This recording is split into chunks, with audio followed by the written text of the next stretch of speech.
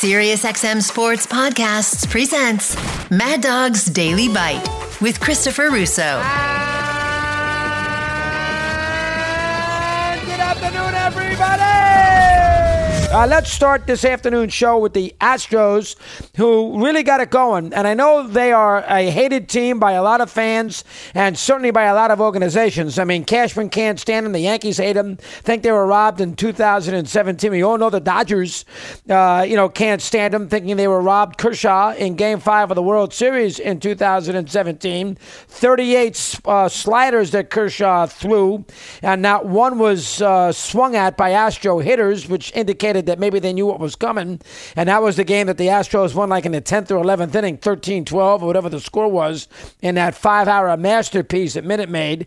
And the Astros ended up winning the World Series in 7 games that year. And of course they won 2 games at Dodger Stadium, which to me negates the Dodgers getting all upset about Game 5. But regardless, a lot of people look at that 17 World Series and get all elected, and I understand, and get all upset by it, and the Yankees do too. The Yankees forget to tell you that they hit 150 in the games in Houston in that ALCS, and they did worse, if it's possible, with runners in scoring position. Yankees couldn't hit themselves out of a paper bag those 4 games there down in Houston. So, but everybody likes to basically knock the Astros and think that championship is tainted, and and away you go. What they forget to mention in the process, well, how about the Astros the last few years? I mean, they won another championship last year. That is not tainted. They got to a World Series the year before that against Atlanta after they won the ALCS against the Red Sox. They got to a Game 7 of the World Series in 2019. They got to a Game 7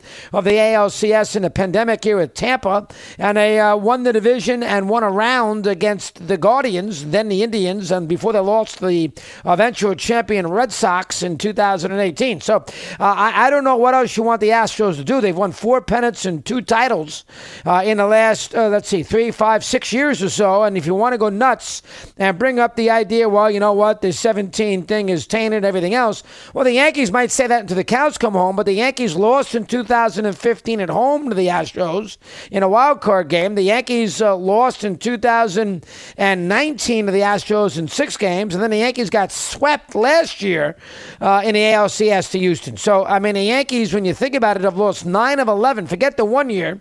They've lost 9 of 11 in the postseason to the Astros outside of 2017. So the idea that somehow the Yankees have been jobbed, the numbers don't lie. They have not been. Dodgers, of course, haven't had a second crack at Houston since the 17 World Series. I don't know if that crack's going to come this year.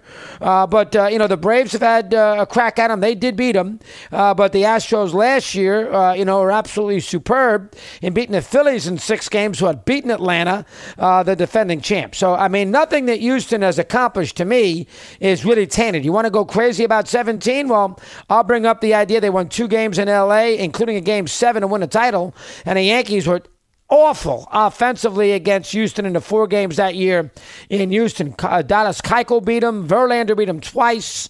I mean, they had a lot of Charlie Morton and McCullers beat them. I mean, the Yankees were awful offensively. So you got to keep that in mind when you're analyzing Yankees in Houston. But regardless of that, every time you turn around, all Houston does is win. And then they make great trades. Whether it be Greinke, whether it be whomever they want to bring in here, Verlander the first time, now Verlander again. Whoever they want to bring in, it seems to work out. And the Astros yesterday had really one of the great days they're ever going to have. Number 1, they get Verlander back. We'll get to the specifics shortly.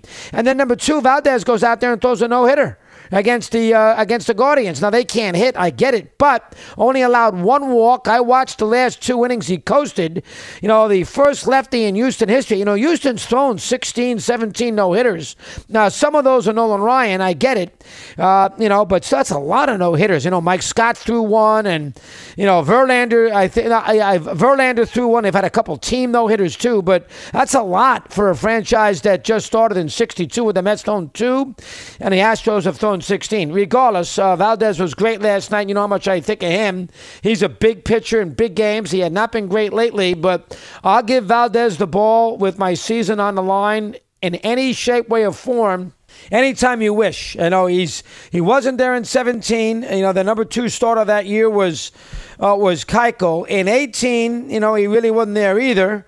19, it was Garrett Cole, and then Greinke. So, after Verlander got hurt, the bottom line is this guy goes out there and he does a tremendous job as far as this team is concerned. And that was a great performance last night. This, of course, on the heels of them picking up Verlander earlier in the day after the Mets had paid essentially, 25 or roughly $25 million of the 40-something owed this year to him. And then, they're going to figure out a way to get that done next year. And then if there's a buyout in 2025, the Mets are paying half of it. At 17, it's $35 million, and the Mets are responsible for half the buyout. So when you get right down to it, the Astros get Verlander back, for essentially 2.5 seasons, and this season they're right in the pennant race, for about $50 million, which is what they would have paid for him anyway, if in fact they could have done this last year before he decided to sign with the Mets as a free agent. So the Astros essentially hung in there for 4 months. The Mets collapsed. And then, Verlander held all the cards because he had a no trade. He lives, as his brother told us yesterday, he wants to stay close to the east coast of Florida. The Astros train in West Palm Beach. So although he would have, probably been swayed to play for the Orioles, who train in Sarasota, Houston was his preference. And obviously he's got plenty of money. Crane and Verlander have a good relationship. They're going to be in the postseason. He likes Dusty, and so he brings him back. So what an ingenious, now it fell in his lap, because who thought and who knew that the Mets were going to, basically be in a disaster this year. And so, normally the Mets wouldn't have done this, but since the Mets are so gone, they had to dangle him, especially after Scherzer wanted out. They said, what the heck? Why keep the both of them? Now, I would have kept Verlander myself, because I think you never want to go into a season with very low expectations in New York after a $355 million payroll, and that is what the Mets are going to do in 24. They lost 2 pitchers, albeit old. They did lose them, and that's going to be just very difficult to overcome. They can overcome Pham, and they can overcome Kana. Robertson blew a save last night. They can overcome him. Diaz back next year. But the bottom line is, if you kept Verlander, you can figure out a way to be competitive. Scherzer, no problem. But if you kept Verlander, you could have done something. Mets decided to go in a different direction. Now, funny, what the Mets did is essentially they paid about $50 million apiece to make sure. I think they spent, I'm going to say $35 million on Scherzer and about $50-something million on Verlander. So the Mets spent essentially $80 million for 3 prospects, or 4 prospects. That's what the Mets did. They gave Texas Scherzer. They picked up a lot of the money, and they got Acuna's brother back, the middle infielder. They shipped him to Double-A. And then the Mets yesterday with Verlander, they gave Houston what they gave him, and they got basically Houston's, 2 of their top 5 or 6 prospects. One of the kid, Gilbert, looks like a Brett Gardner type. He slaps the ball around, not a ton of power, a little lefty, little spark plug. And then the other kid, who knows, the first baseman. So the Mets essentially, because their farm system isn't very good, the Mets spent, essentially about $80 million on 4 prospects is what the Mets did. And to me, that wouldn't have been worth it. I don't know if I would have done. Now, I would have traded Scherzer. All right. First off, I'm not happy with him anyway by, demanding an audience after the Friday game that he pitched against Washington. Where do we stand next year? Really, Max? After you put the Mets in this spot to begin with, now we're going to demand this? So from that standpoint, I wasn't that pleased. I'm okay with trading him. The Verlander thing, he's pitched great, number 1. The Met fan likes him, number 2. And, it doesn't appear that he's getting any worse for the wear. Obviously, Scherzer is, but not Scherzer hasn't been as good for a little while now. Verlander looks as fresh as a daisy. He won a Cy Young last year, and although he wasn't great in his 4 postseason starts, he's picked it up again this year. So, but the Mets decide to reload, reboot. We'll talk to Phillips about that later. This story really today is about Houston. And Houston right now, and the Orioles will be a pain in the neck, and they're good, and obviously, they haven't won the division yet, so keep that in mind too. Tampa's in the mix here as well. But if you think about postseason baseball right now in the American League, you're going to tell me that the Astros aren't the favorite? when they can pitch Verlander, Valdez in games 1 and 2 and have a lineup of Altuve and Bregman and Abreu and Alvarez and Tucker and Dusty managing and everything else? You're telling me that the Astros, now you like to be a divisional winner because that way you get a bye into the wild card round or past the wild card round, which is what they had last year. Remember, Seattle played Toronto. They played the winner. They beat Seattle in 3 in a row after Seattle had disposed of the Blue Jays. And then Houston, of course, beat Seattle because they had the top 2 records in the American League. And the winner of the American League West will be in that situation again because the AL Central stinks. So if the Astros do win the division, they will avoid that best of 3, which for an older team that's been around a while, and with Verlander and Valdez, they can organize their pitching, and they did it last year without being affected by the layoff. That would be dangerous. So, Houston right now, I think, listen, Texas and Houston will be an interesting race. They're basically tied as we speak. They only play 3 more times this year. Those games will be in Texas. But Scherzer and Verlander now opposing each other instead of being on the same team.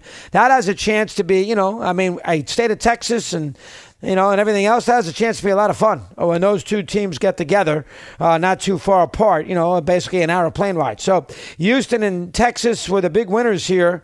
You got to figure Scherzer, a little something left in the tank. He wasn't terrible for the Mets.